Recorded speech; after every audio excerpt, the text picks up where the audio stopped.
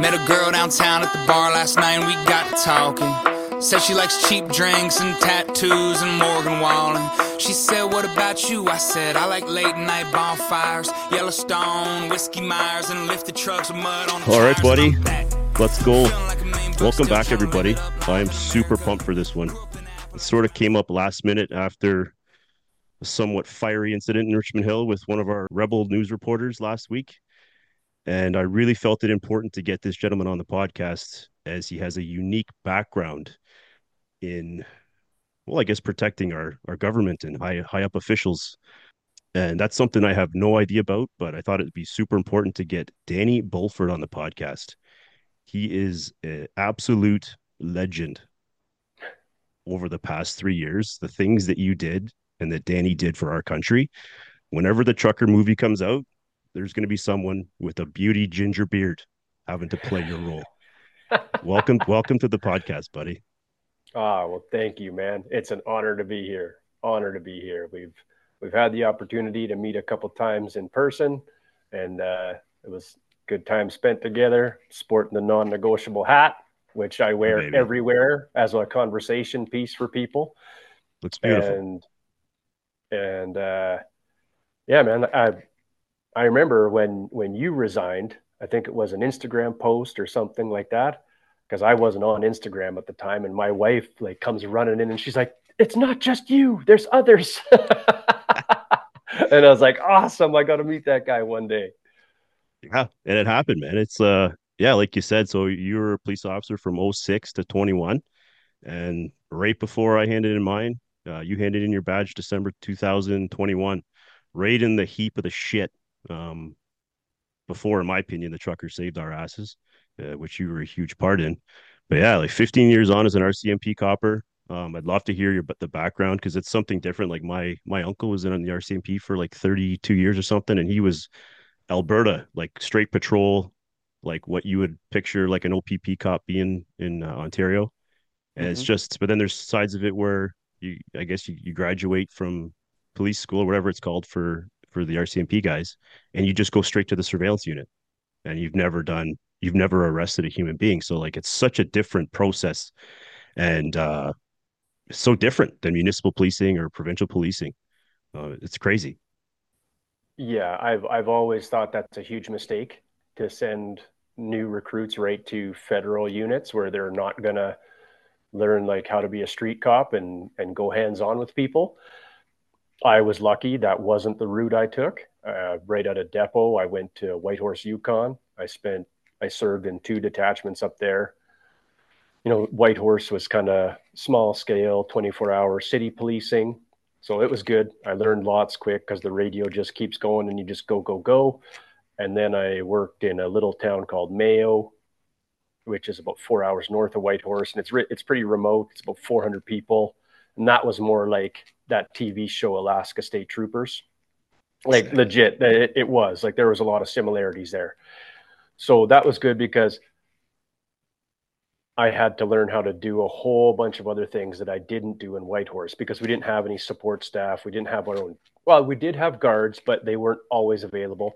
I even had to transcribe my own statements a lot of the time, like stuff like that. But then also because the RCMP are kind of it for services in some of those small towns. Like you're not just the local cop, right? Like you also plan the kids' Halloween party, and you might help the guys put in the curling rink or the hockey rink ice, and you might be the Zamboni driver. Like you do a whole bunch of different stuff. But I actually didn't mind that.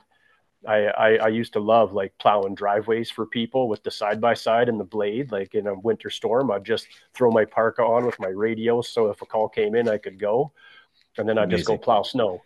But it also came with some elevated risk because you didn't have like backup readily available all the time, right? Like the majority of the time I was on duty by myself. And if I had backup in town, they were usually at home, asleep in bed, or, they might be out doing something.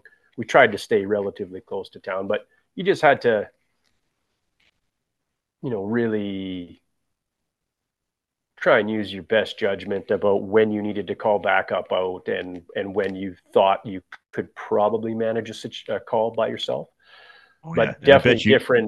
different than when you're working in a city and you have like 5 cops coming to one call.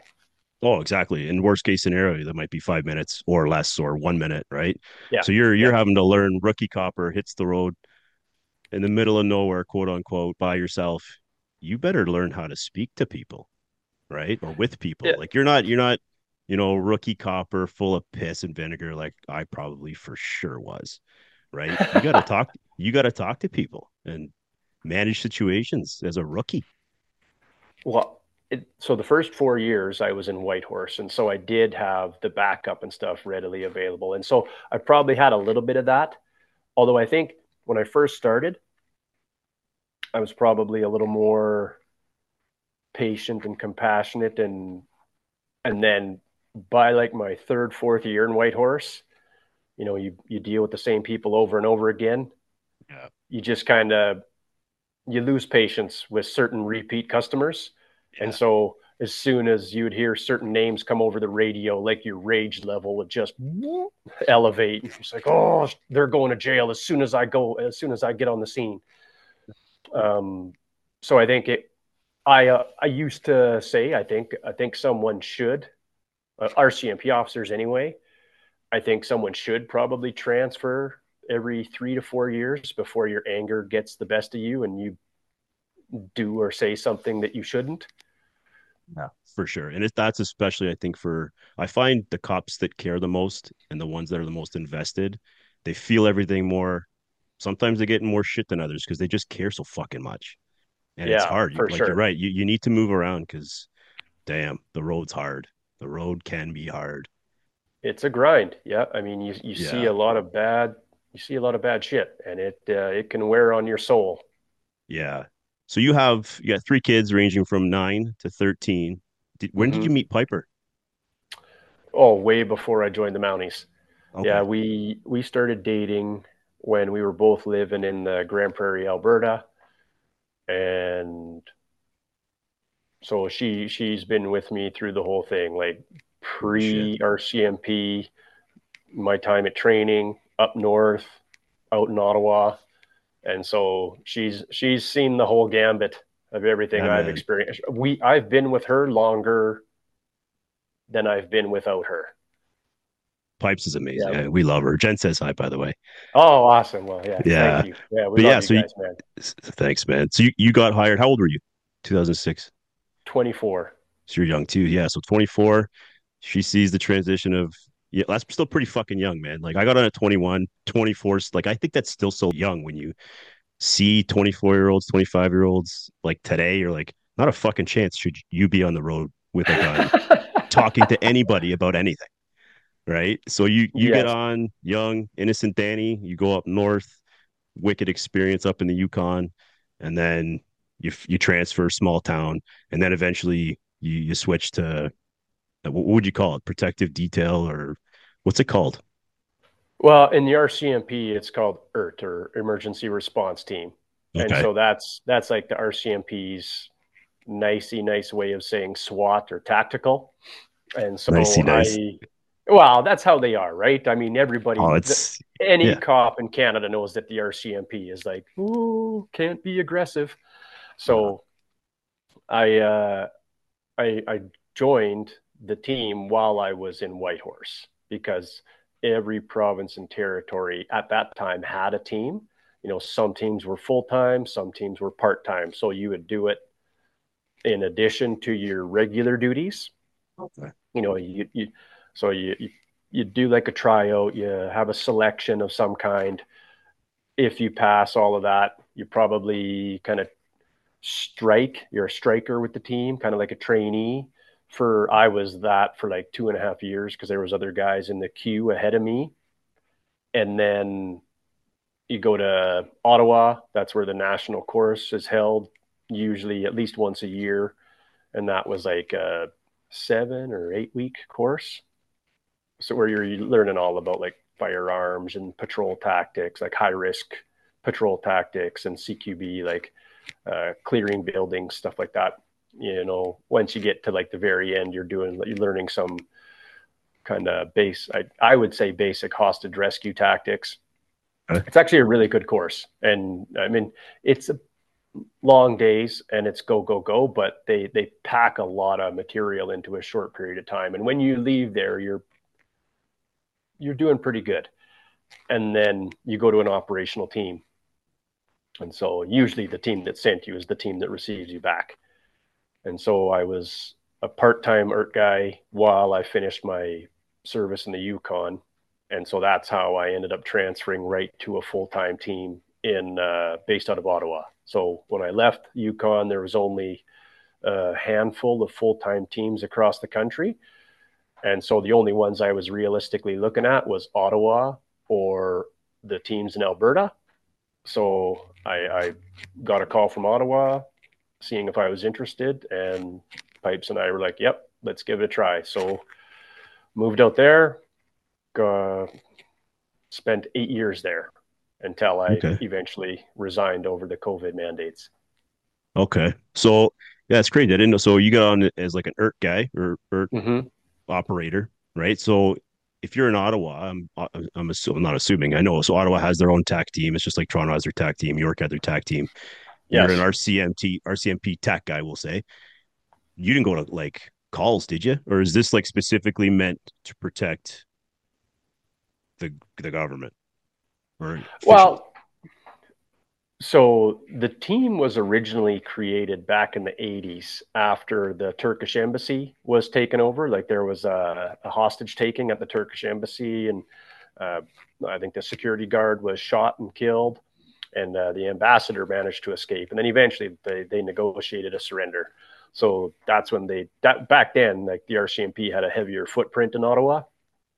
And so they created ERT, which then kind of evolved into CERT, which then was taken over by JTF2. So at one point in time, pre-JTF2, the RCMP had the Canada's National Counterterrorism Team, and that was CERT before that got handed over to the military and when JTF2 was formed. But they maintained an ERT, so ERT. But yeah, so in Ottawa, RCMP, like we're strictly federal and strictly protective. And so the protective thing, like other teams do that in other parts of the country, but because we're local to the capital, or because my old team is in the NCR, that was kind of something that we probably did more protective work than we did like traditional tactical operations, right? So they kind of adopted the Secret Service way of doing things, where you'll have like counter snipers and a counter assault team, which is part of the protective detail. But instead of having that all in house with the Prime Minister's detail, they just took members of ERT and trained them in that, and then they just used us for that pretty much almost on a daily basis. It kind of depends on the threat level, but we would do calls if we were asked to support. Some, like if there was a really big high profile incident, we might get called by OPP or we might get called by OPS to assist. Typically though, when we worked with those guys, it would be on like planned hits. Okay. Yeah. Nice. So like you started, they'd have a big roundup to do. And so they would do a few locations. We'd do a couple, OPP would do a couple. Yeah. Yeah. Got you. So you started the protective details what year? I transferred to Ottawa in July 2013. 2013. And so who was running the country then? Okay, it was what's his face? Harper. Stephen Harper. Whenever everything was better financially and safer and shit. Overall we were doing better, I think. Yeah. So what's involved as like what's a day like If they leave the country, do you follow and then you have certain, I wouldn't say powers, but if you got to do work and you're in another country, does that happen? Yep. All It right. depends on the country. Yeah, I could see that. If they're going to like the United States, if they're going to a developed country with a highly competent agency, then they're not going to take us. Bodyguards, like the close protection bodyguards, will still go because I think they pretty much go everywhere. Okay. But they would use us if they were going somewhere that was a little more developing, a little more like high threat. So I deployed internationally on two occasions, once to Liberia in Africa, and then to Papua New Guinea. Was that cool? Cool experience? Yeah, it was. I would say, protective work, the planning is interesting. The interagency training and working together is interesting. But the actual like day of event is usually a lot of just like being in position just in case something happens.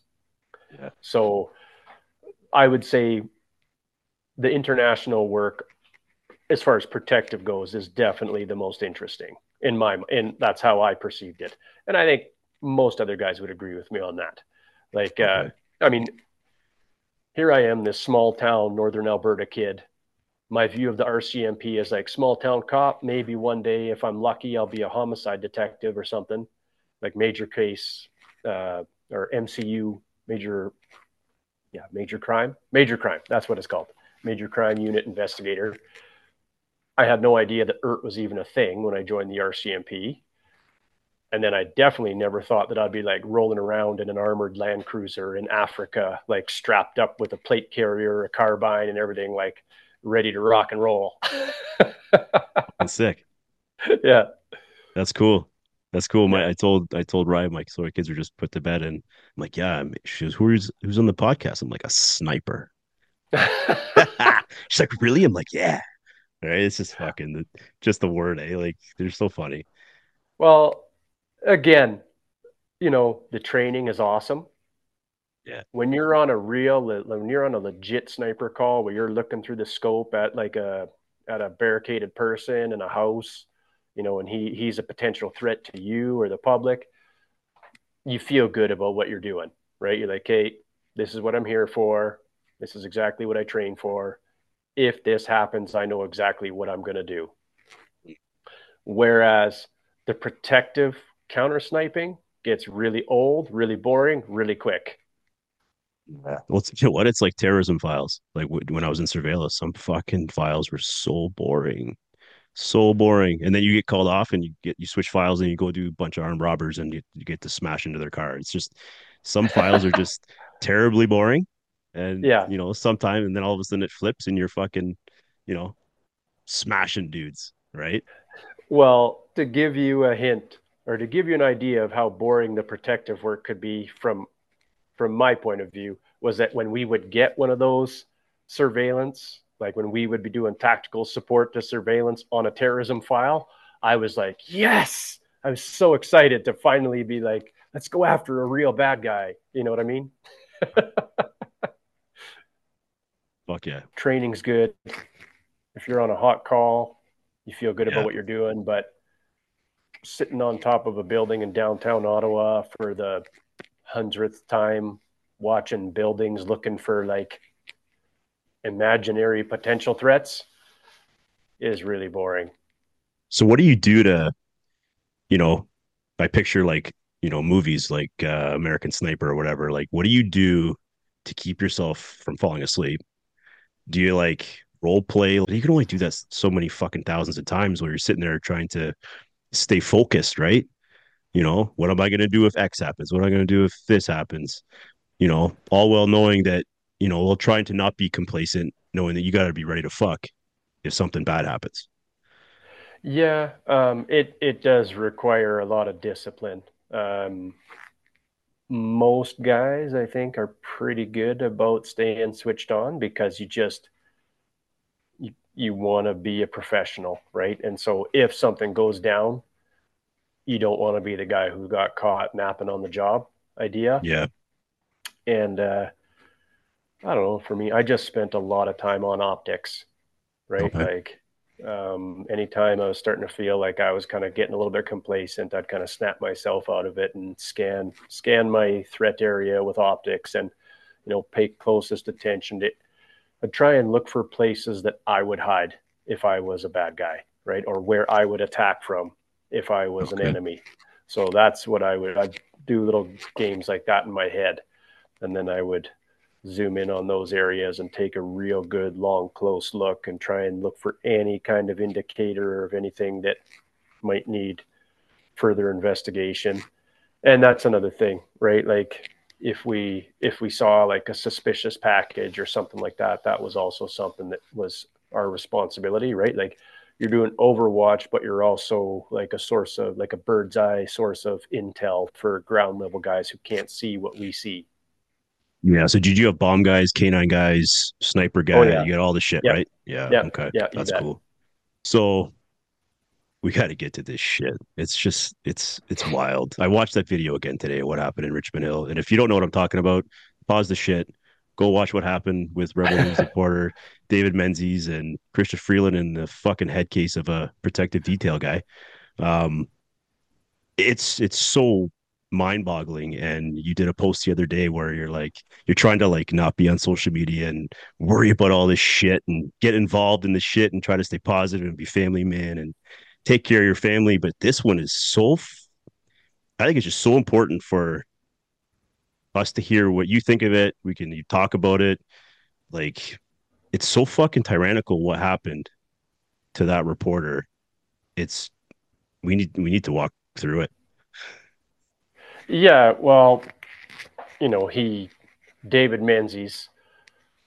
So earlier in the day, Chrystia Freeland and Justin Trudeau both are virtue signaling about all the Canadians who lost their lives when that flight was shot down by the Iranians, right? But they'll speak out one side of their mouth condemning Iran, but they will not commit to the IRG. I think it's the IRGCC, basically the Iranian Revolutionary Guard. They won't ever commit to listing them as a terrorist entity or even condemning that group like by name. And so like it's typical of them, right? They play to both sides all the time. And so David Menzies approaches Chrystia Freeland as she's walking down the sidewalk, asking her about the IRGCC and like, why won't you condemn them? Just earlier in the day, you're talking about a crime that they're heavily suspected of being involved in, which resulted in the death of a lot of Canadians, but you won't condemn this group. And as he's walking along, he gets intercepted by this member of the protective detail. I think it's probably a VIP section guy, because typically PMPD is reserved just for the PM and family. And from the video that I saw anyway, in real time,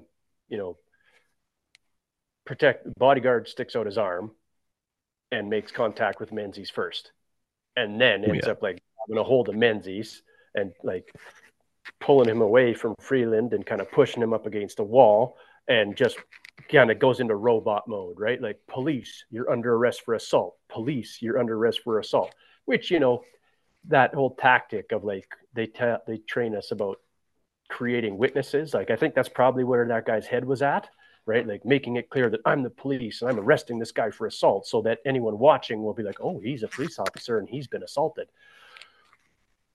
But I mean, from what I saw, there was clearly no assault from Mr. Menzies at all, right? Oh And no, so it was a pick and roll by the fucking protective guy. He just got in the way instead of pick. right, exactly, right. And then tries to flip it around for like some bullshit excuse to arrest Menzies and get him, eliminate the discomfort of Minister Freeland, which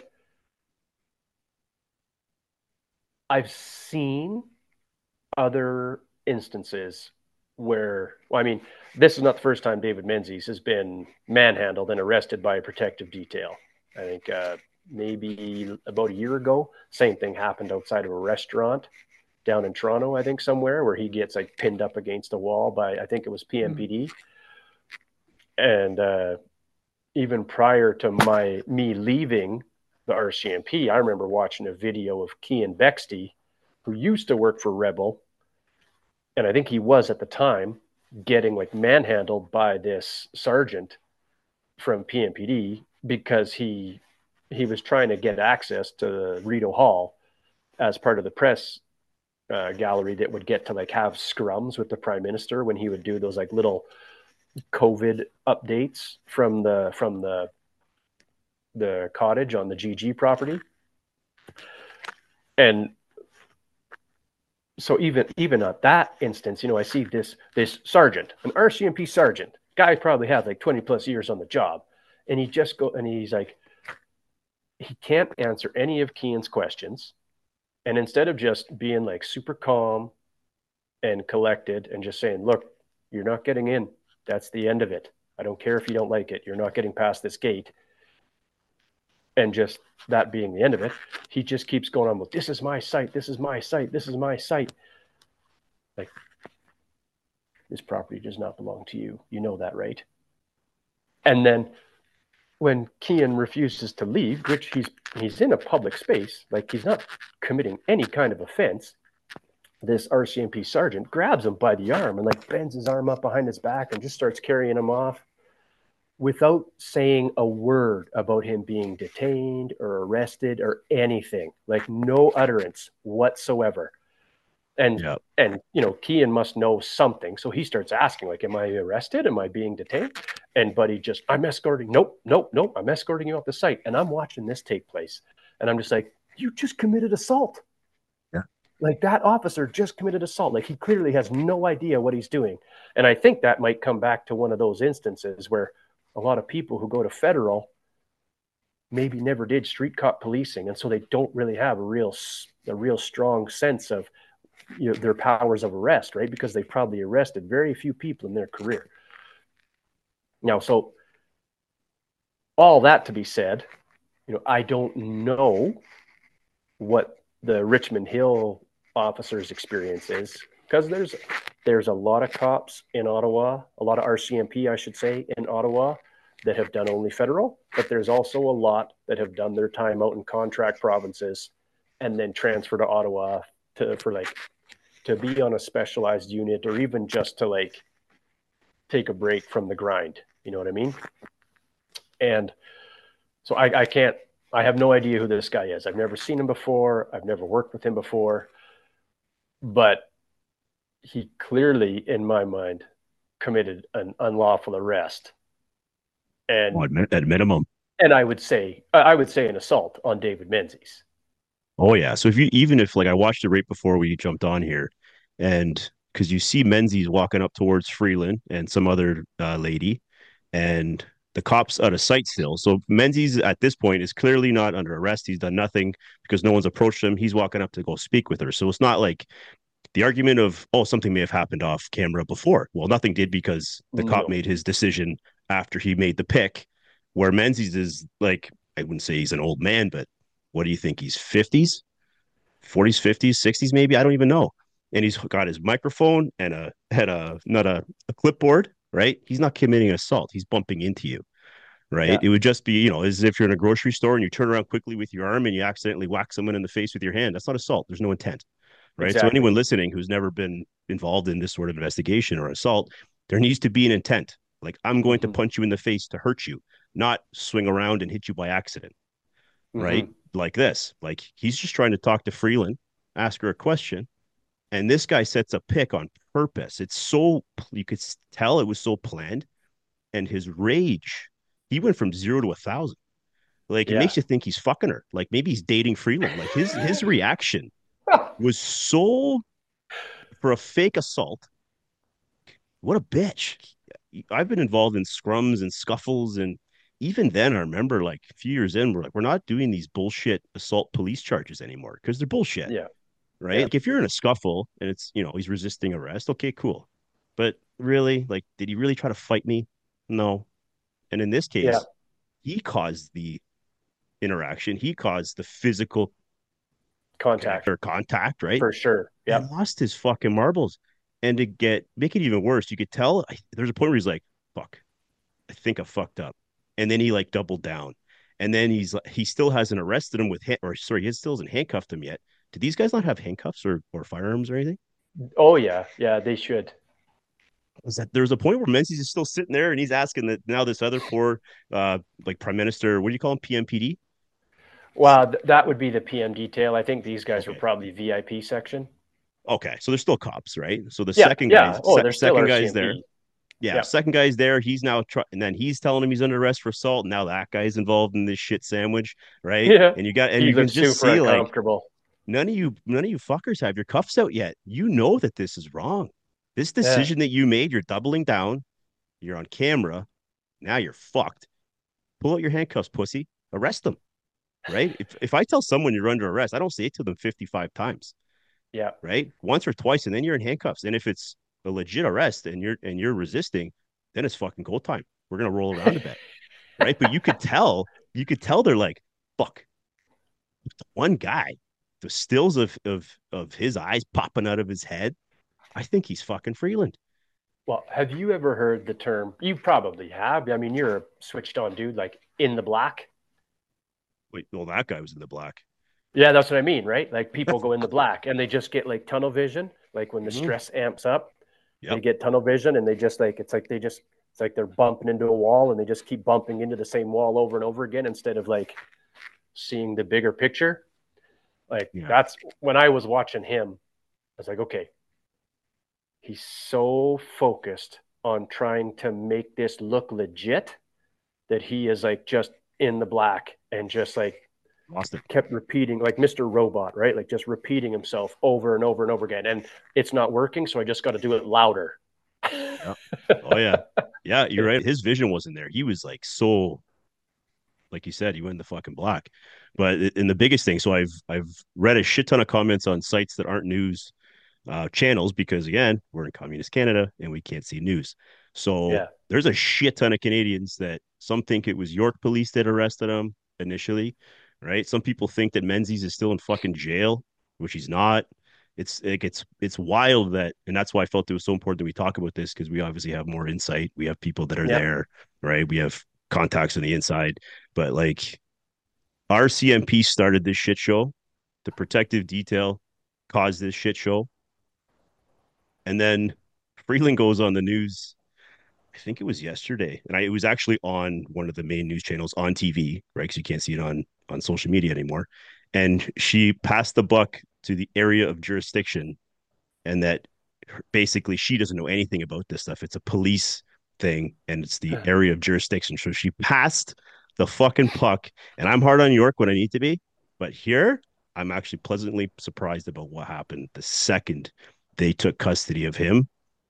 They released him right away, Good. Good. like within minutes, within Good. minutes. So, and it's crazy, like in terms of like police, what's the word I'm looking for? Um, like the way it is, like if an RCMP officer or even a York officer arrests someone for assault, you need to give the grounds to the Yes. officer who is taking chain of custody of this arrested party. So I wonder what the fuck these guys told York, because you could tell the York guys are like, "What the What is fuck?" happening right now? Right? And there was some Yeah. whispering going on off the side of the camera. But I would love freedom of information. Let's see what the fuck RCMP told the Yorkie guys because they don't want to fucking be there. No one wants to fucking be there. They know it's bullshit. Yeah. But they now have to now take custody of an unlawful arrest with bullshit grounds, but they weren't there and they haven't been able to see the video yet, I'm assuming, unless one of the coppers is like live on Instagram, because I think it was a live stream, was it not? While it was happening? Probably. I think I Rebel th- usually tries to run things live like that, yeah, I think especially it when was they're a doing live. like their little surprise approaches to Yeah, ministers. Yeah. exactly. So and you could see like York takes custody and then they're off screen. So right away I messaged a couple buddies. I'm like, please tell me you're at this. I need to know what's happening. This is fucking insane. Right. Yeah. And my buddy got back to me a few hours later, and yeah, York released him right away. There was some infighting with some of the YRP brass, like some of the dick lickers that are part of the organization, wanted Menzies. So RCMP wanted Menzies to stay in the cells until the end of the event on bullshit, which is equally fucking insane, right? Similar to when you were taken to custody in Ottawa. Bullshit, right? So I wonder how they would try and articulate that, like to prevent the repetition or the continuation of the offense. Yeah, that never Like happened. that's pretty weak. Yeah, yeah. Yeah, The offense that that never never happened. occurred. Yeah. Yeah, So someone from York, I know everyone who was involved, but again, I'm not using names, but hats off to you, brother, for they were button heads and one dude with a dick made a decision and he's like, fuck this, release them right away, side of the road.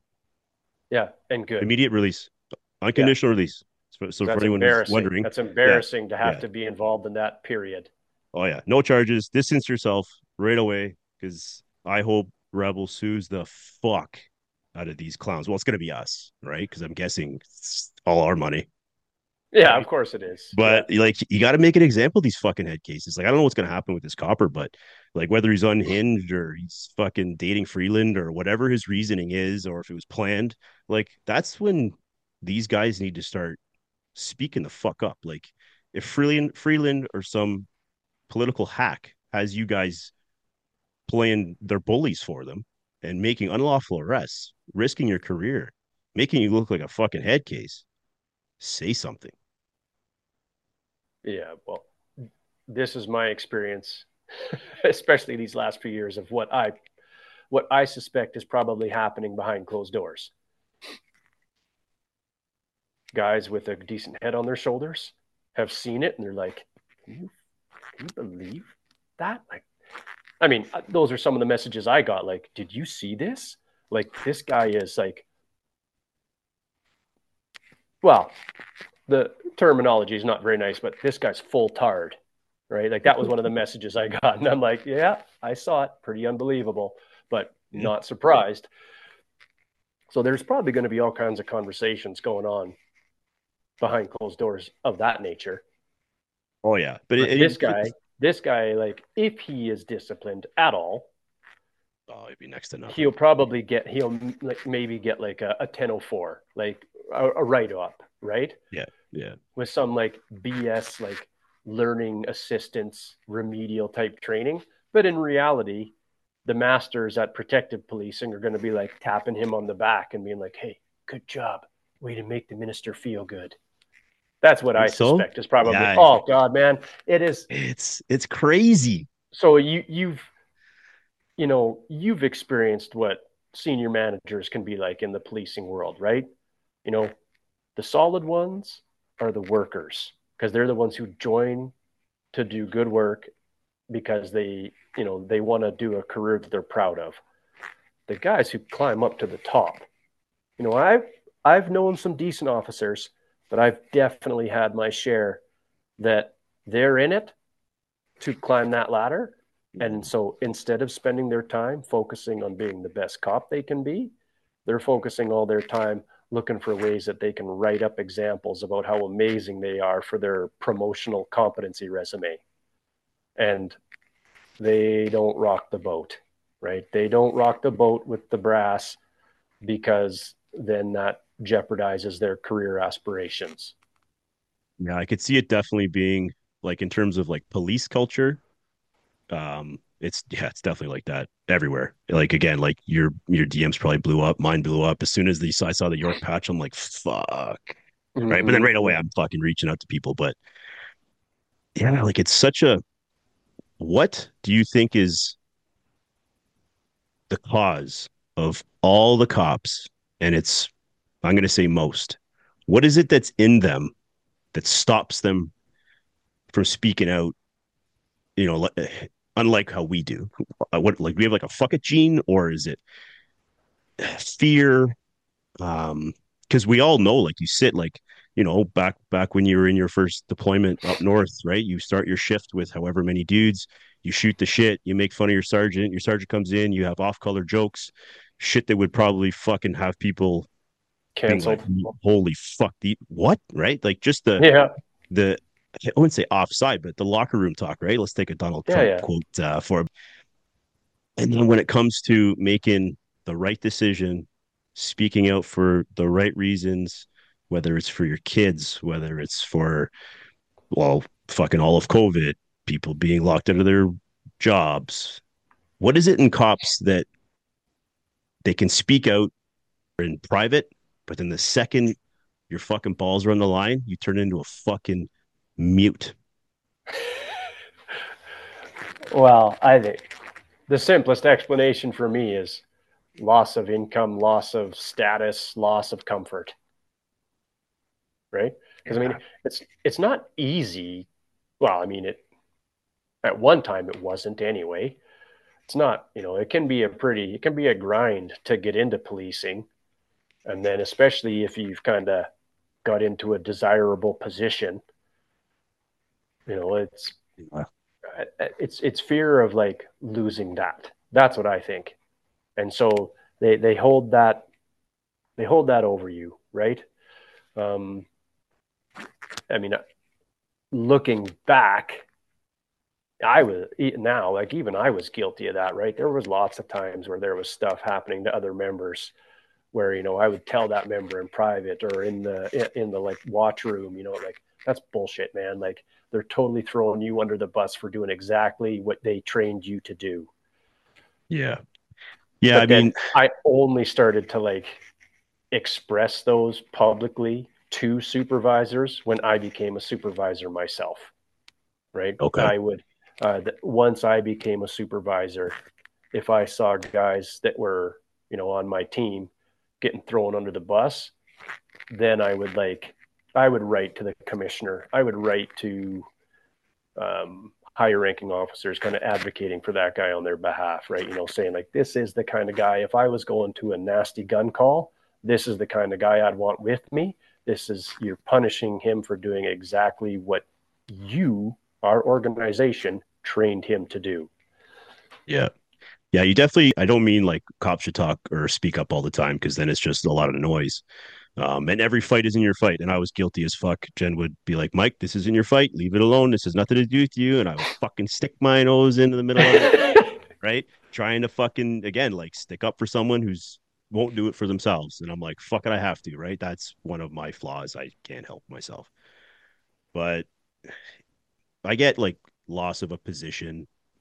You're not losing your fucking job. If you tell a sergeant he's fucking No. full of shit, you're not losing your job. You probably won't even get transferred. If you're on the road, what are they going to do? Punch you back to the road? Everyone says that's one of the fucking lines, right? Yeah. It's definitely to a point, and you said it. You said it in Durham when Aaron Howard, I think, had her first appearance.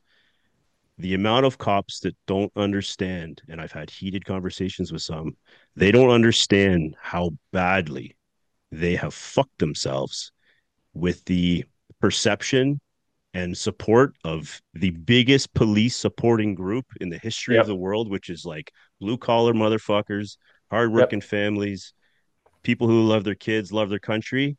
When the BLM stuff was happening and they were all being called racist and the carding horse shit happened in Toronto, all of the people that wanted people to have the right to work, turn down a vaccine if they wanted to, pro convoy, they were pro police, and now a lot of They them are not. were.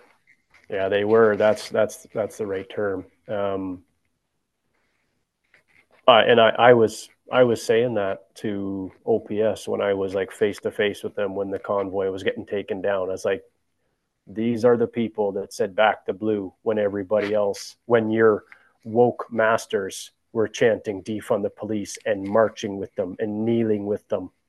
These are the people that were like, no, no, no, we need cops, man. We need good cops. So they have done a significant amount of damage to trust in their profession in Canada for sure. The biggest part of that point is there's got to be a point where your voice has to outweigh whatever consequences are coming because you're not losing your job. I've worked with fucking guys who've had two impaired charges in a matter Yeah. of like 30 hours, right? The shit that some of these fucking guys do. And like again, there's bad apples everywhere.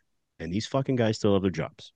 Yeah. So if you just merely saying, you know what, this is wrong, I'm not fucking telling anyone they can't go to work. I'm not laying that charge.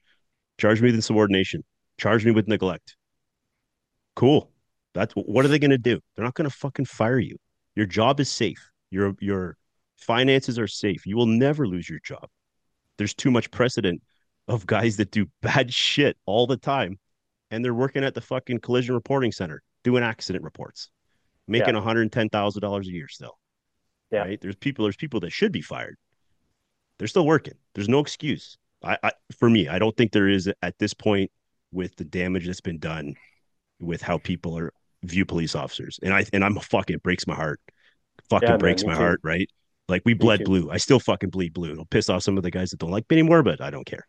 There aren't many people that will speak up and say what needs to be said, no matter what the consequence. And you and I still do that. And I truly believe we still do support police, but fuck, man, their support is dwindling. Well, I mean, I still have a brother who's in the RC, right? And I mean, like, I know he's rock solid. I know, like, he wasn't going to enforce any of that COVID BS about mask calls and vaccine passport calls. But, like, when I see what some people are, when people are expressing their current, like their altered view of police now, I talked to him about it and I'm like, look, man, like, I know this isn't you, but I want you to know that this is the sentiment that is out there now. And so, like, there was a video going around a while back during all the wildfires where people were evacuated from homes out here out west, where there was like some ERT guys on the road, kind of just backing up like a general duty guy who was having this conversation with a lady who wanted access to this property for deliver some supplies or recover some supplies of some kind, something like that. I mean, I don't know the whole story, right? But the articulation about why she couldn't pass through that checkpoint from that GD guy was terrible. Terrible. He's basically like a variation of, oh, I can't, just following orders. That's not what he said. He was saying something like, oh, I don't know. It's above my pay grade. It's like, listen, man, that does not cut it right now. That cannot be your explanation. If you're going to deny people access to their homes, Yeah. you better be able to explain exactly why and explain it to them in a way, like, you better be convincing. Like, Yeah. you guys need some kind of like media training or something Yeah. Or just to being a normal person, right? right. Yeah. Sorry, man, you can't go there because you might catch fire, right? Well, and like Right. this And we cavalier have attitude. right, and we can't be sending firemen to go save your ass when they're trying to put out fires over here. Like, and it's just you're right. It's just like the skill of having a fucking conversation. You can tell that I truly, to my core, still believe, and I think I've been proven wrong with the fact that cops did support mandates and they were totally for shutting down the truckers, and their heads were in a different planet than mine. But I still do think that many, many, many cops are like, fuck, this is wrong. Oh, I know it. Right. I know it. There's and I think it's the majority. But again, like you said, you'd have a platoon of 30 guys. They'd all bitch about one boss or they'd all bitch about something. And only one or two guys would speak up for Yep. the crowd because Yep. everyone else was afraid. Yeah. Well, guys from my old unit probably hate me for saying this, but I was one of the least vocal critics of Trudeau before COVID mandates came along, right? Like, I never voted for him. I My never God. liked his politics, but I kind of was just like, you know what? This is the job that I'm currently in. I'm going to be good at it. And, the cycle of things, right? Liberals for a while, then conservatives, liberals for a while, then conservative. Like, that's just the way Canada is. But all those critics got real silent when I started speaking out, right? Like, silent with me. Wild, eh? And I'm like, where did all these like rah tough guy ERT, like F the man, F the system, like badass guys, where did they all go? Silence. Closet cucks. It's on. Oh, the thing is, It's like crazy. some of these guys were like brothers. I thought they were anyway before. Yeah, I've had a few of That's what I those. mean. It's but I know how they feel about the the this government and their policies, and I know that they see what I see. They see what we see. They see the destruction of our nation, Oh yeah, but they won't do anything about it, except maybe vote a different way. yeah. Which I mean, isn't it is important, and I hope it's still important if our elections are even fucking real anymore. What do you guys ever talk about the C-21 stuff with the firearms? Like, I mean, if you're a sniper and our Mm. government's actually worried about all these long war style guns being out there, that should never land at your feet or even concern about citizens owning long guns, does it? As a sniper? Oh God, no. That was never even entered my mind hardly ever. Like even when I was working up north in the Yukon, you'd have people that were pro gun registry, against the gun registry. They had asked me my opinion. I'm like, I don't even think about it. I just assume that every house I go into has firearms, right? Especially like I'm Especially living up up there. there. Everyone has a hunting rifle. Everyone has a shotgun. It's just a matter of is it accessible or not, and will they use it against me? Like, and then when I was on the tactical team, you know, well, people didn't use us unless there was the possibility of a threat, right? Yeah. And so I guess, if someone had like a fully automatic machine gun or a 50 caliber sniper rifle, yeah, I'd want to know that because that would really alter how I would build my plan. But I just assumed that the bad guys I was going after were armed and would want to hurt me. And that was just kind of the mindset that I would take to work pretty much every day. And so they're killers. Like, so it's someone who's ready to commit the crime of murder may not care about gun laws. Is that what you're saying? Well, yeah, something like that. Yeah, I don't think the gun control has any impact on what criminals do to get access to guns. Oh, it's fucking insane. It's all Yeah. smoke and mirrors, man. It's all theater. It's all theater. Yeah. But it It's scares just a people, and that's what pisses me off. Is it scares like I've had conversations with people, and now that I'm gone, everyone assumed that I just had guns because I had my service pistol. When I yeah. handed that in, I didn't have one. I had never taken the courses because Me too, I man. was never a gun Same guy. boat. Yep. Me too. Yeah. So we took the Yep. course, and fuck, I won't say on here what's going on in my house now, but fucking like I think every good guy and law abiding citizen should fucking have a gun. I truly, because bad guys are going to do bad guy things. Bad guys are Yep. going to go get illegal guns anyways. Fucking any moron, fucking street gang can get a gun, and half these clowns haven't even passed grade 8 schooling and they can get guns. So it's the sad reality. Bad guys do bad guy things. They're going to get And guns illegally to commit the illegal crimes that are usually violent crimes. And some fucking farmer, if he wants a fucking AR-15 with a 50 round mag, I don't give a fuck. And I never yeah. did as a cop. I never cared, right? You'd be going to a call. Oh, just so you know, there's fucking this many legal firearms house. I'm like, great, don't care. Cool. Awesome. Good to know. It doesn't like, it wasn't a thing, right? If I'm going to a violent domestic where all of a sudden, like, he's beating the fuck out of her, okay, cool. Now it's good to know Yeah. that he's got guns, Yeah. right? But I mean, now you're dealing with a psychopath, and there's evil out there, and to punish 99.9999% of people who are law abiding, fuck, man, arm yourselves, get guns, buy them all. You'll be Yeah. able to barter bullets soon. Criminals don't care about a PAL or an RPAL. Criminals don't care about buying the gun legally and transferring it legally. Criminals don't care about registering. Zero fucks. Zero, zero, right? Yeah, fuck. But Um, it's just vote pandering. That's all that is.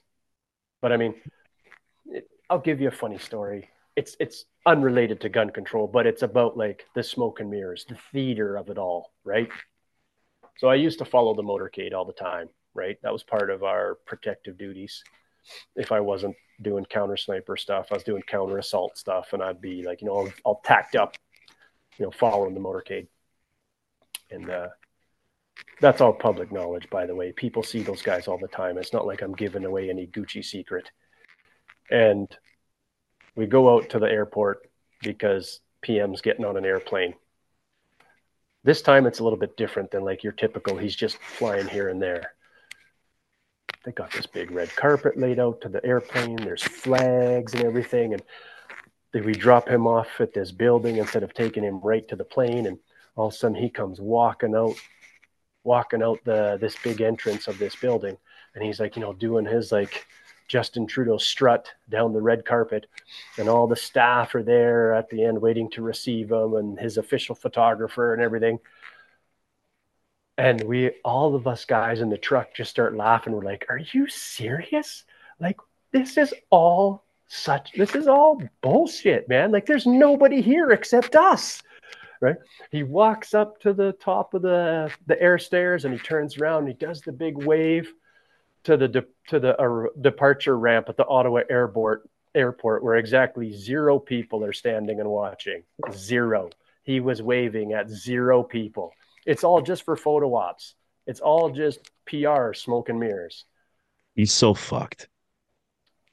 One of my buddies wanted me to ask you, why do you think his wife left him? Any intel? Any intel on what's going on in that guy's fucking that guy's life?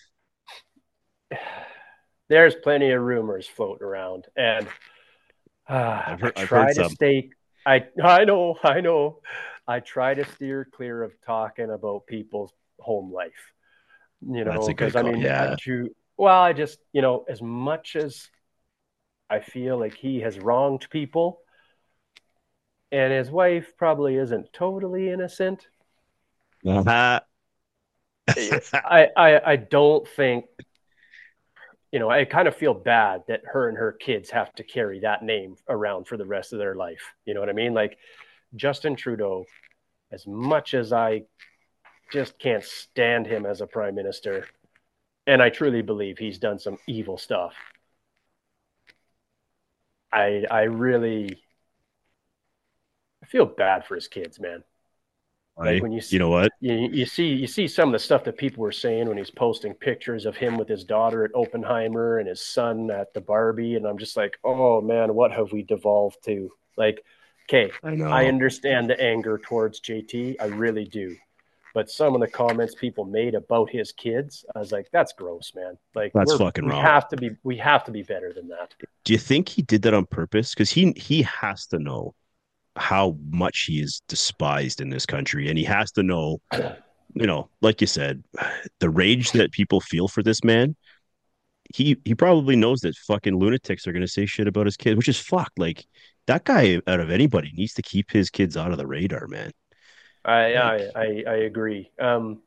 So I have 2 thoughts on that. So number one, yes, he definitely seems like a gaslighting prick. Like, he's a narcissistic gaslighting prick for sure. But I also believe that he is constantly surrounded by his little echo chamber of people telling him how amazing he is. And so I think he actually believes it, and he actually believes that we're all out, that people like us are totally out to lunch. See that? And I also think, that was right after him and his wife split. So I think he's trying to, like, oh, look how amazing I am as a single dad now, trying to gain some sympathy. You're right. That was right after. Yeah, it was right after. He posted that. Yeah, you're right. I'm glad you answered that way, because that was more of a sort of it's a PR stunt that went bad. Yeah. Oh yeah. And I hope everybody, there's probably people that listen to this who fucking are hate listeners, and there's people who are like super intense about what we're saying here, but like, I think that's a huge message. Leave his fucking kids alone. They're out of play. All of our kids are out of play.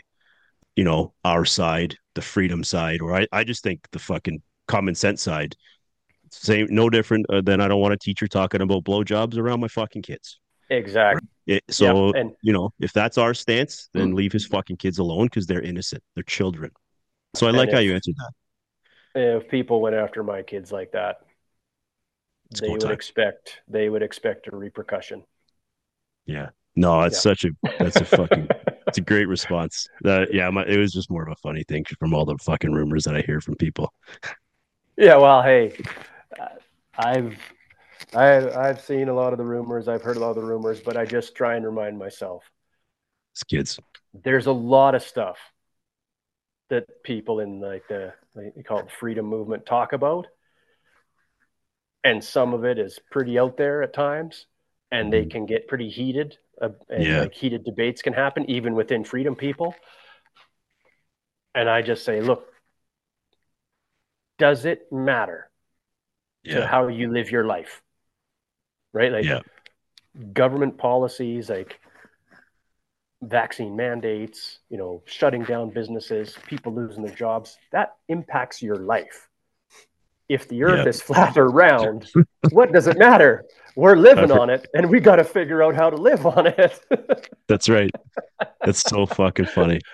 Well, Yeah. like even the moon landing, people, we never landed on the moon. I'm Yeah, like, maybe, I don't care, right? Like whether Neil Armstrong walked on the moon or not doesn't impact how I have to live on this earth. I just assume I've been lied to about almost everything. And so I yeah. have to Let's just move figure out forward. yes, exactly. How do I build the life I want in this messed up world of lies?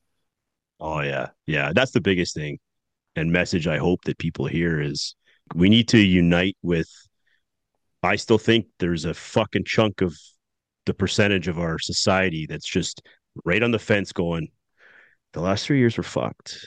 Mm-hmm. I'm seeing it now, and then now they're like, oh fuck, maybe those fucking crazy trucker fucking white supremacist fucking bigots are actually like nice dudes Onto something. and actually like really love their wives and love their kids and aren't bad. So you're right. Like let's try to fucking instead of infighting and talking about the flat earth and fucking the moon, who gives a fuck, right? Well, I Let's don't. right. No, exactly. But Yeah. it's but it's so true. And this is the last thing I'm gonna ask you, and you it resonated with me because it was your post about the whole Richmond Hill thing and your disgust, and then that whole other shit about that Helen poor Marie, copper being compared to the fucking Russell serial Williams. killer. Yeah. It's insane. But at the beginning of your video, you were like, I fucking am trying to be off this, and be present with family and try not to get, wrapped up in it and truly a lot of negative shit. But Mm-hmm. you've sort of been placed in it as a voice, someone that people look up to, people respect, they trust you, they know you have integrity. And I when I heard you, I felt it before Christmas, dude. I fucking had almost a meltdown with Jen, like a fucking nervous meltdown. I'm like, babe, I have to delete Instagram from my phone. I need to take a timeout because I'm gonna fucking snap. Yeah. And I needed to distance myself. I'm like, I can't. It was the fucking best thing, right? You feel you're like, oh fuck, what am I missing? Fucking people need me to say something, or fucking, oh fuck, I hope no one needs me. But I didn't care. It was for the first time in 2 years since I left, since the fucking internet blew up, and I joined your fucking team, and we were all in the same fight. That I needed a break. I needed to Mm-hmm. fucking take care of me. Yeah. Do you feel like how are you doing? Like is that do you feel that shit? Because it fucking hit Oh, me right before Christmas, dude. I fucking sat on the couch. I broke down, lost it. yeah. No, man. I've taken X off my phone. I've taken Instagram off my phone like multiple times, and I hardly even do anything on Instagram. But it's a time suck because I pay a lot of attention to what other people are doing and saying, and I'm always trying to like, okay, I get people close to me, people that I care about, people that I respect are like, you're my voice. They tell me I'm their voice, right? Because I have a bit of a talent for speaking publicly, right? Whereas a lot of people they're super super nervous about that. And then I have people being like, oh, thank you so much for everything you're doing, and I'm like, I'm not really doing anything other than just saying what I think. But all of that kind of you get these little aspects of this feeling of like pressure of like, hey, I got to do more, I got to do more, I got to do more. And then I try and tell myself, I'm like, okay, I need to humble myself too, because you know this is going to sound a little bit egotistical, but it's like the world's not going to stop turning if Danny Bulford goes off of social media. You know what I mean? Like, I'm just a former cop, right? Who stood up against something that I thought was wrong and criminal, but I I need to like get on with life, right? Like I'm working on creating a new life with my family, and it's felt like it just took forever to get where we are right now, even because like we're new jobs and homeschooling and selling our house and moving across Canada and all of these things, right? Just seemed to drag out because it was also kind of my wife and I were both kind of dealing with like a post convoy depression, right? Because we're riding such a high for like those 3 weeks, thinking like this is it, we're gonna do it, the government's gonna back down, and then to see how the police took it down was like it was like you said, it was heartbreaking for me to witness that, right? And that was also when a little bit of panic started to creep in, right? Where I was like, holy shit, am I going to be face to face against some of my old colleagues one day because they're coming to put me and my family in a camp? And people, I say stuff like that, and people who've never lived it, they react like, oh, that's outrageous. I'm like, is it? Because if I was thinking it, imagine what people who have no idea what policing is really like are thinking. And I hear that response all the time, everywhere I go. People get emotional and they say, you guys saved us from forced injections, or you guys saved us, like the convoy saved us from camps. People truly believed it, right? I still believe it.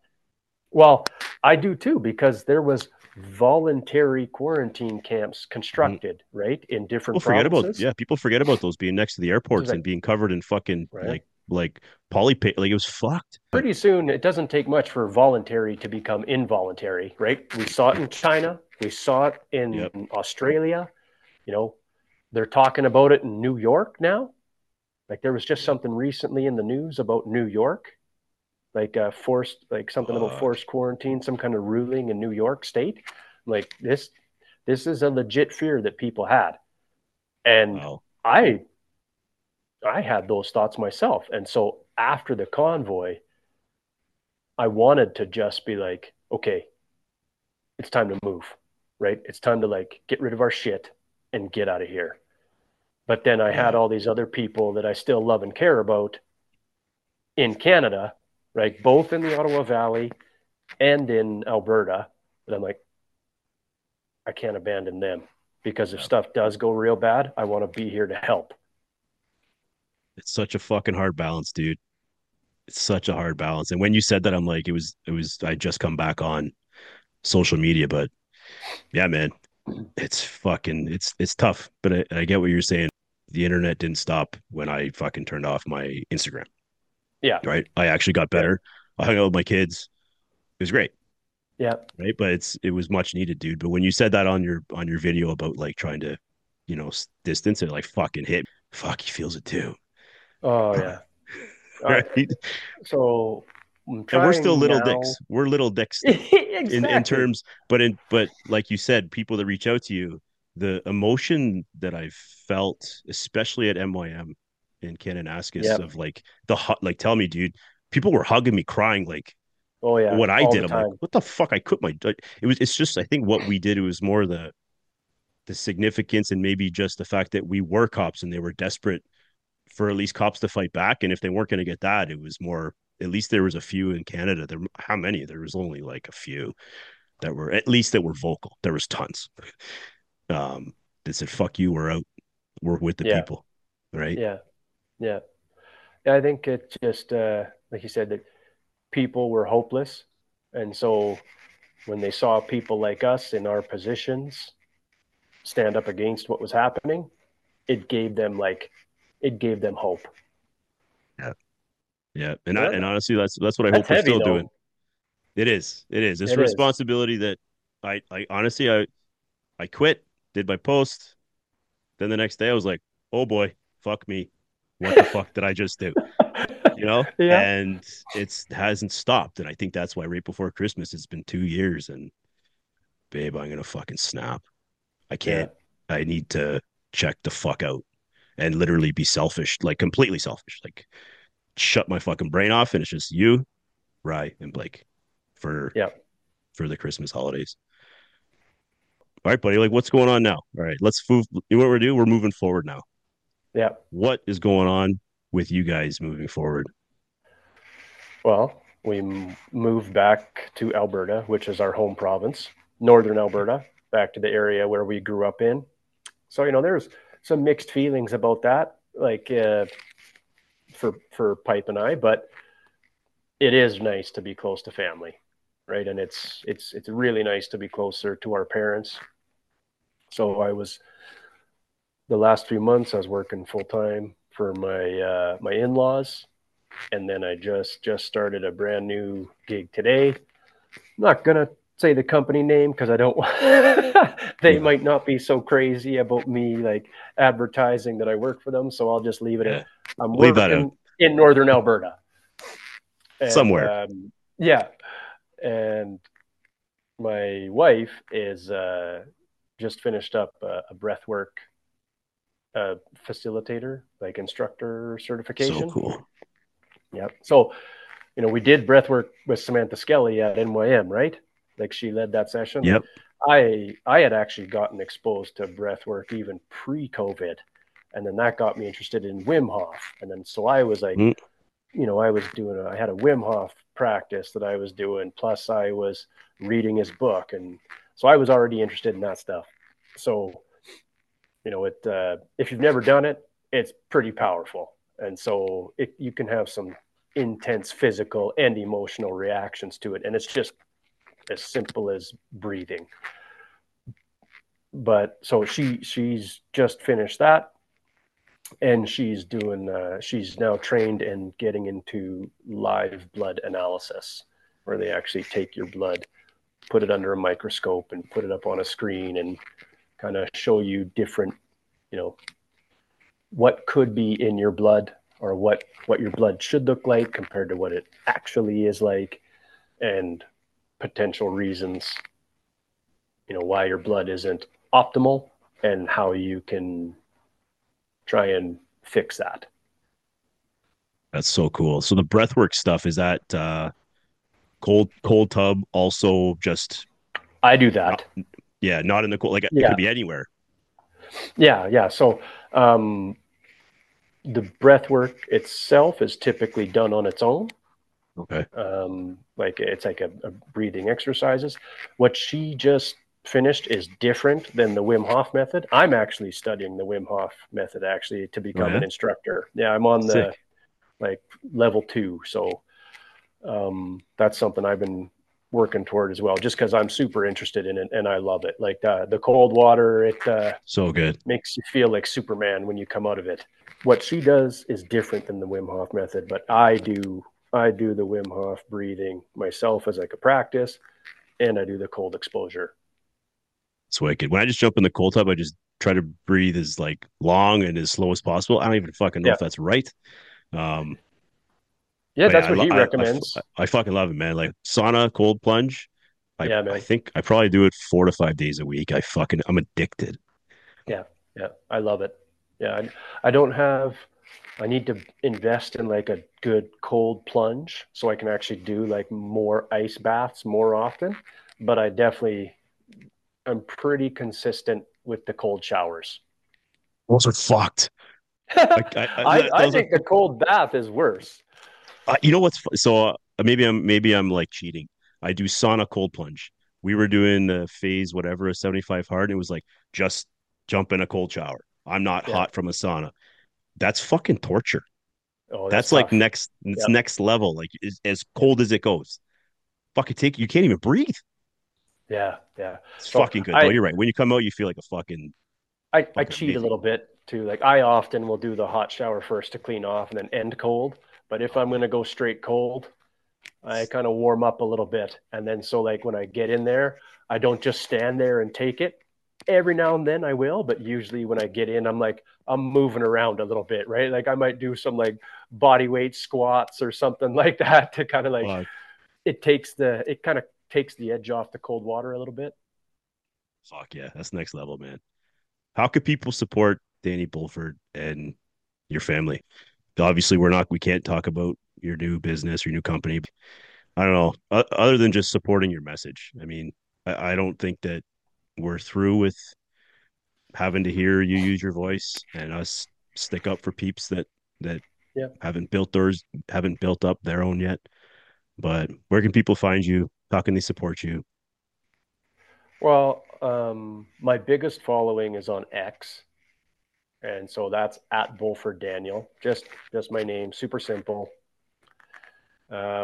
It's I don't think I've never seen like a phony account of me, but if you're looking for me, it's at Bulford Daniel, and the picture, I haven't changed it ever. It's that little image of me in like that cream colored cardigan that people ask me about all the time because that was when they coined it kind of my resignation speech. So that's the profile picture, and I'll then share it. on Instagram it's at Daniel Bulford. So it's the names are inversed, but and my profile picture is actually me wearing this hat with my God Family Country hoodie on in Kananaskis at MYM. Fuck, that was so much fun, man. So, That but was like awesome. we met in Durham at a rally. Different. Yeah. The time we spent in Alberta in the mountains was fucking like we came home. Like I'm like was like the happiest fucking dude for like the high lasted for weeks. Yeah. Like I Yeah. was We were, emotional. It was fucking awesome. yeah, we had the high and then we kind of had a bit of a crash. It was like, okay, that was amazing. Now what are we doing? So we had to kind of like sort ourselves out a little bit. And especially, like going right into the job with the in-laws, and then next thing you know, kids are in school, kids are in hockey, it's Christmas, it's like, oh my god, time's going by so fast. We were like, are you going in May, June to Calgary? Yeah, we have tickets, yeah, you Fuck bet. yeah, same. We'll see Yeah, you man, there. it's Yeah, gonna man. be It's only awesome. 5 months away. What, 5 months I away? know, it's crazy Right? crazy how fast that goes. Yeah. I love it. So pumped. So Yeah. pumped. You know what, man? Like, I'm so happy that you came on here. Appreciate everything you did. We were on our way to Ottawa when you were getting handcuffed. We were like halfway there and we're like trying to get there as fast as we could. And then I Mm. got there and then they were threatening to arrest me. When they arrested you, like they fucked up. It was one of their fuck ups. Like everything that they did was rallying the country. I Mm-hmm. truly feel in that moment when they handcuffed you and it was like, no, motherfuckers, no, right? Like what you did as part of the convoy, you were such a huge part, and I appreciate the fuck out of you, man. Oh Like, man, thank you. thank you very much. Actually, what's funny, that was that's not just a that wasn't just their mistake from our point of view, but from the police point of view as well. I don't know if I told you this or not, but so I did an access to information on myself with RCMP, OPP, and Ottawa Police. Although I gotta resend my request through Ottawa Police, but in the disclosure from the RCMP, I have police communication between like RCMP officers, and it says right in there that the reason the Ottawa Police gave the RCMP about why Ottawa Police released me without charge was due to no arrestable offense. So I have that in writing. So I mean, I kind of put those RCMP guys on the spot because there was like we were getting messages that the news was reporting that they were looking for me to arrest me. So that's why I went out to kind of confront them because I was like, I want to look you in the eye and I'm going to force you to do it, or I'm gonna make you feel super uncomfortable. I was kind of hoping like one of those last minute like heartstring pulls might make a couple of them be like, no, we can't do this kind of thing. Didn't work out that way, but yeah, that was an unlawful arrest. Huge, and a like that was depressing because when it was like fucking, obviously I wasn't in World War II or in any war, but we couldn't get there. Like I fucking have the skills to, like, I couldn't get there. I'm like, babe, I'm like, that Well, we they went for the had it first one, locked down pretty it hard. was the first cop recognized me. He's like, if we see you at the next one, you're gonna get arrested. I'm like, fuck them, babe, we're going. And I'm fucking driving. I'm trying all the tactics, and they got spin people working. They got helicopters. You've been arrested. I think no, Tamara hadn't been arrested yet. Yeah, Babe, Tamara got arrested the night before I did. okay, so yeah, that's happened. I'm like, they don't like Danny. They don't like Tamara. I'm of the same. They don't like me either. I'm like, Mm-hmm. babe, what if they arrest me and I don't get out? Yeah. And I just I made one of the few mature decisions in my life where I'm like, babe, I gotta back down. We gotta go. We just basically booked a different hotel out of town and drove home. I'm like, I can't risk it. I'm guilty about that a little, but I'm like, fuck, what do I Don't, do? man. Like, Right? I had a little dark moment where when I first got arrested, initially I felt relief because I was so tired from that 3 weeks. Like I hadn't hardly slept for 3 weeks. And so like when I finally got arrested, I was like, okay, like the pressure kind of came off a little bit to be like the guy. And I was like, okay, maybe they'll put me in a cell and I'll go sleep for like a day. Right. yeah.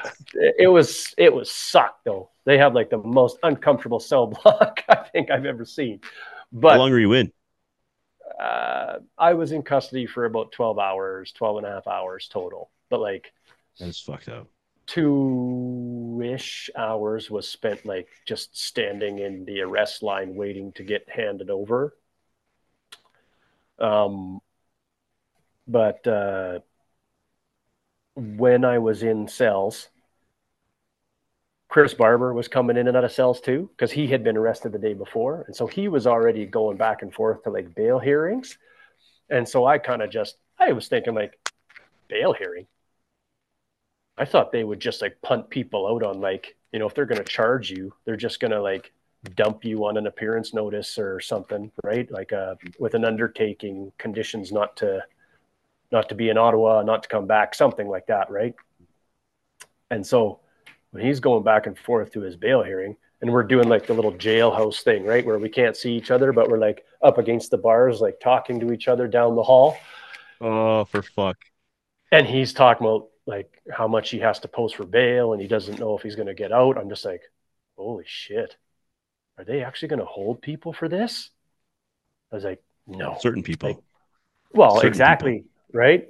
And so I was pretty relieved, like when the homicide detectives.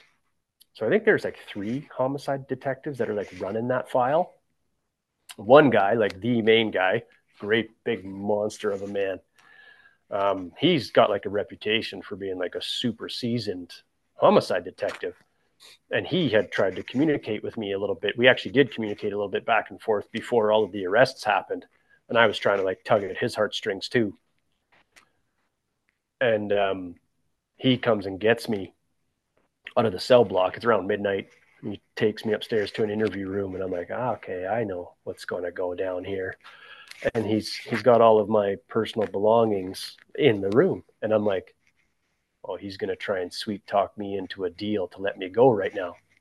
And this monster sits down across from me, and he looks at me, and he's just like, why are you here? And I could tell he was just seething. And I was like, because I was arrested. And he's like, did you ask to be arrested?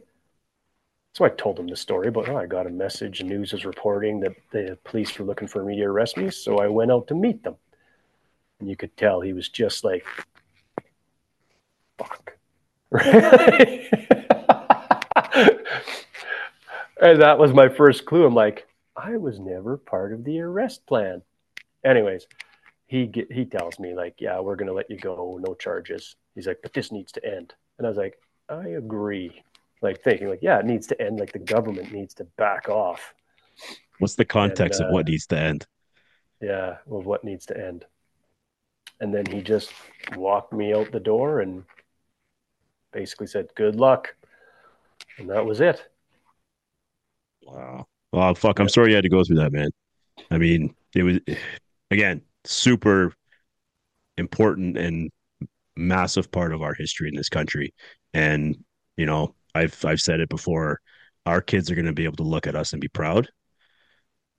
And that's all that fucking matters. When Well, that history is told, I've we're the gotten good pretty, guys.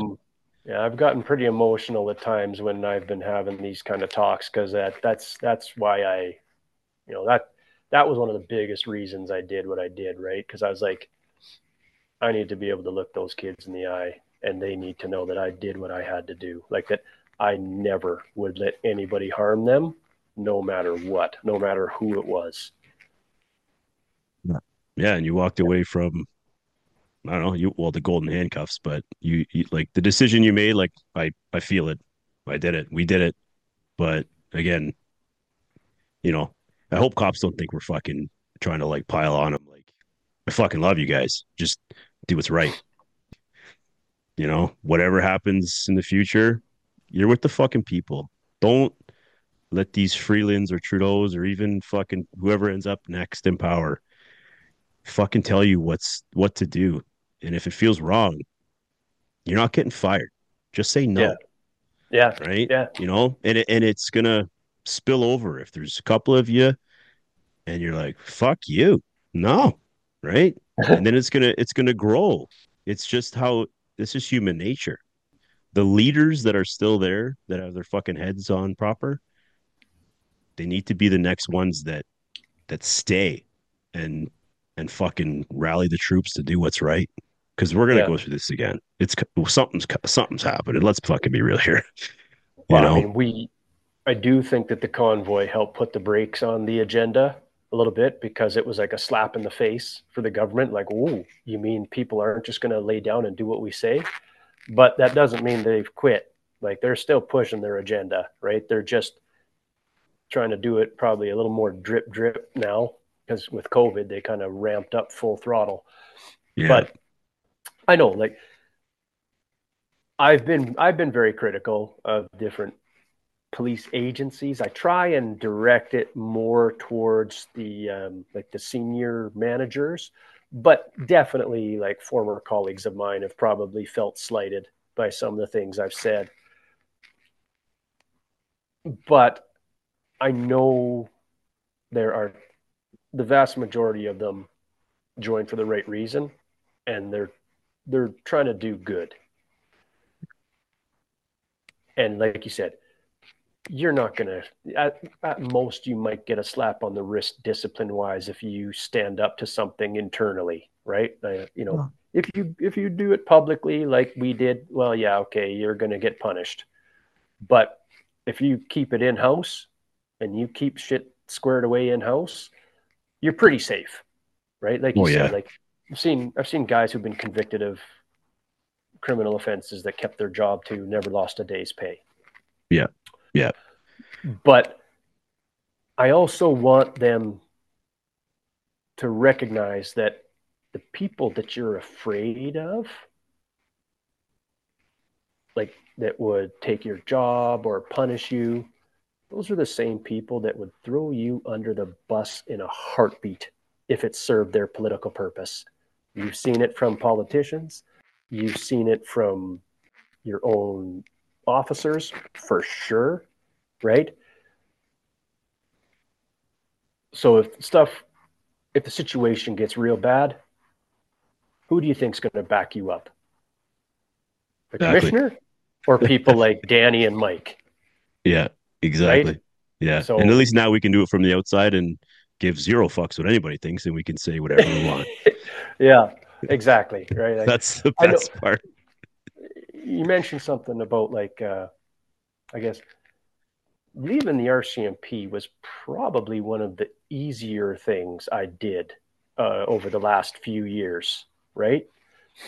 Like the whole moving across Canada and trying to sort out what we're going to do about life and rebuild, like that's been way more challenging, especially like the whole taking the kids away from their home and their friends and their hockey team, all that stuff, right?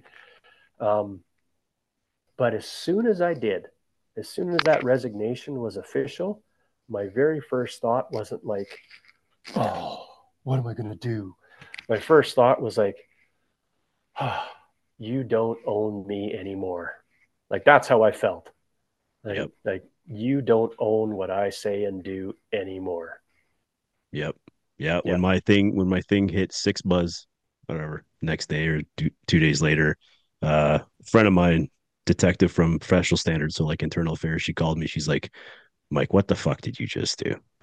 She's like, they want you to take the post down because the York emblem's behind my police dog in the picture. Yeah. And I'm like, you can tell them to go fuck themselves. And, and just like you said, they don't own me anymore, which is a fuck that like there's right and wrong. Whether, and I agree there needs to be some sort of a chain of command and rules and procedures to a fucking point. There's right and wrong. And I think policing has nosedived way too far into the woke agenda and the wrong side of right and wrong. And I think that, you're not allowed to speak out. You can't fucking embarrass the service. You can't all this bullshit. The services are embarrassing themselves right now. They're And destroying their own credibility. and internally, they're a fucking disaster. Yep. Everyone hates everybody. Everyone's out for themselves. Not sure. I shouldn't say everybody. The little people are the ones that get fucked, just like in society, right? The Yep. big dicks are trying to become even bigger dicks, right? And there's just a bunch of people that just want to go out and fucking arrest bad guys, right? Yep. That's it. Want to go to work, Well, be safe, come home to their family, safe, done, right? all I never wanted to be public. I never even had aspirations to be like a hey, right, like a white shirt, right? All I wanted to do was try and be the most dangerous badass I could be, so that like when a real bad guy had to be hunted, it's like send me. That's what I wanted. All I ever wanted was to like send me after the most dangerous people in society, so that like the unexpected street cop who stumbles across the guy at a traffic stop or at a call, he has no idea who this guy is, like let me and my team go hunt this guy. Like that's all I ever wanted. We should have worked together. Oh, buddy, would have been awesome. Fuck, just like the movie Cobra. Leather jackets and everything. Just fucking up bad guys. Isn't that Fuck. where the bad guy had like the crazy knife with like the brass knuckles on the handle? Fucked up movie, dude. But Yeah, Sylvester Stallone doesn't fuck around in that movie, yeah. right? Match? But Did he always have a match in his mouth? yeah, Yeah, sick. yeah, yeah. Yeah, yeah, man. But you know what? I don't know. I hope my kid isn't a cop. He keeps fucking talking about it. I just, fuck, he'll probably be a good cop. I don't want him to be one though. I don't know. I struggle with that. Rye doesn't talk about it. Blake, fuck, he says it all the time. I'm like, oh, I don't want to crush your dreams, kid. Do something else. You Fuck. know, there was a time where I would have been like, I would have encouraged people, you know, military policing, like, yeah, it's honorable to serve your people in that way. But with the current state of our government and both those institutions, I would really encourage them to think twice about what they're getting into. Because like I've even talked with Pipe, right? Like I mean, I'm pretty sure I'm blacklisted from policing ever again in Canada, and I'm kind of okay with that. Um, Would you go kind back? of no, definitely Okay. not with the RC or anybody that conducted themselves the same way. Yeah. Um, I thought I had a brief thought about applying for the Alberta Sheriff's Department because they have like a fugitive unit, and that was the one thing I always wanted to do, was basically like Fuck yeah. like U.S. Marshal type work, right? Fuck yeah. But Piper's like, Danny, think of how people think about how people look at the police now after COVID and after the convoy. Like, I don't want you doing that. And I'm like, Oh, yeah, fair enough. That's yeah. that's It's valid. it's worse than before. Yeah, for And sure. it was bad before. And it's fucking too bad, man. Yeah. But you know what, buddy? I fucking appreciate you. Thanks for coming on here, man. I Um, appreciate you too, man. Thank you for yeah, everything. no, buddy. And thanks for all the listeners. Fucking support the brand. Let the people know. People's Non-negotiable. brand. That's it, man. Yeah, We're just man. fucking here to. I wish I had my God Family Country hoodie on. That's all right. I love it. I love it. That's your profile pic too. I love it. Yeah. Yeah, no, appreciate it, man. Subscribe, like, share the fuck out of this stuff. Share a message. Just simply by wearing a hat. I love it. This year's been fucking awesome, and thanks to guys like Danny for fucking saving this country, to be honest. So, all right, dudes. Just keep encouraging people to just stop going along with the lie. If you know something's bullshit, say it, right? Yeah, man. Stand up for what you believe is true. For cops internally, when you're talking to your friends, neighbors, whatever, just you can deliver your message and not be a dick about it, right? Yeah, man. Be you. Be the real you.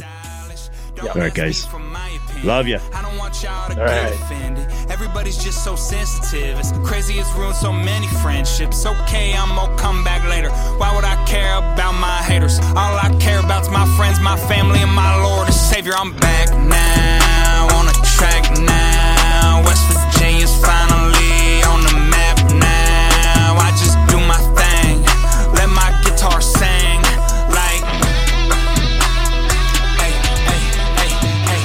in this thing like I never left. My flow is heaven sent. I'm eating jerky, it's venison. I am pure excellence. I am the excrement. Everybody's in the room. I'm the elephant.